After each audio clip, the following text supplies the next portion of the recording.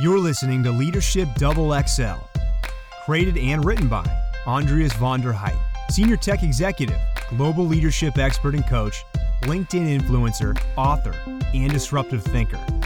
Narrated by Graham King. Today's episode: Attention, the fish philosophy is still alive. Yep, there still is the legendary sign saying caution low-flying fish at the world-famous Boot, the Pike Place Fish Market in Seattle, Washington.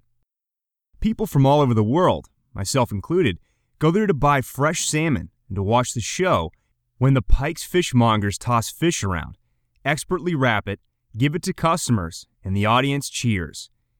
The energy is contagious. The employees love working there and obviously enjoy creating unforgettable shopping experiences. The fish guys inspire what has become the renowned fish philosophy. Although developed 15 years ago by John Christensen and his company Charthouse Learning, it's more relevant than ever today.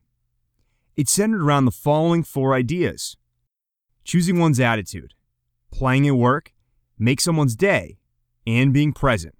It is commonly used to improve what is referred to as the culture of an organization.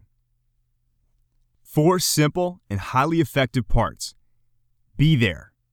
Pay attention. Take care of the person in front of you.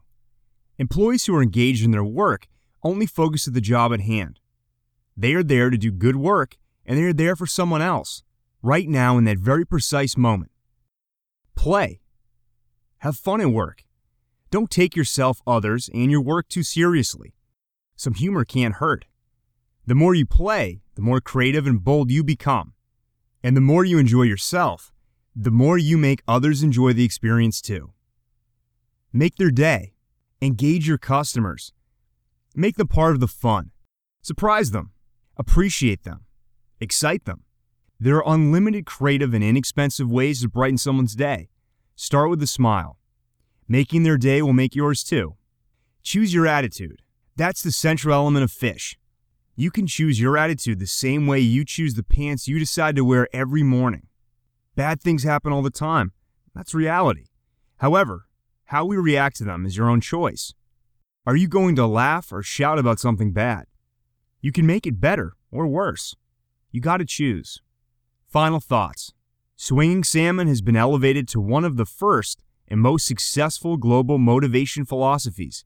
The fish ideology and technique makes individuals alert and active in the workplace.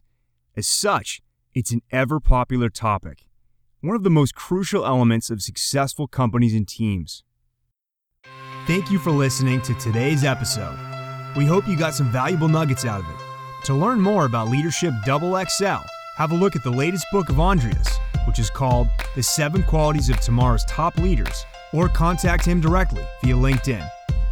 Looking forward to talking to you in the next episode of the Leadership Double XL podcast.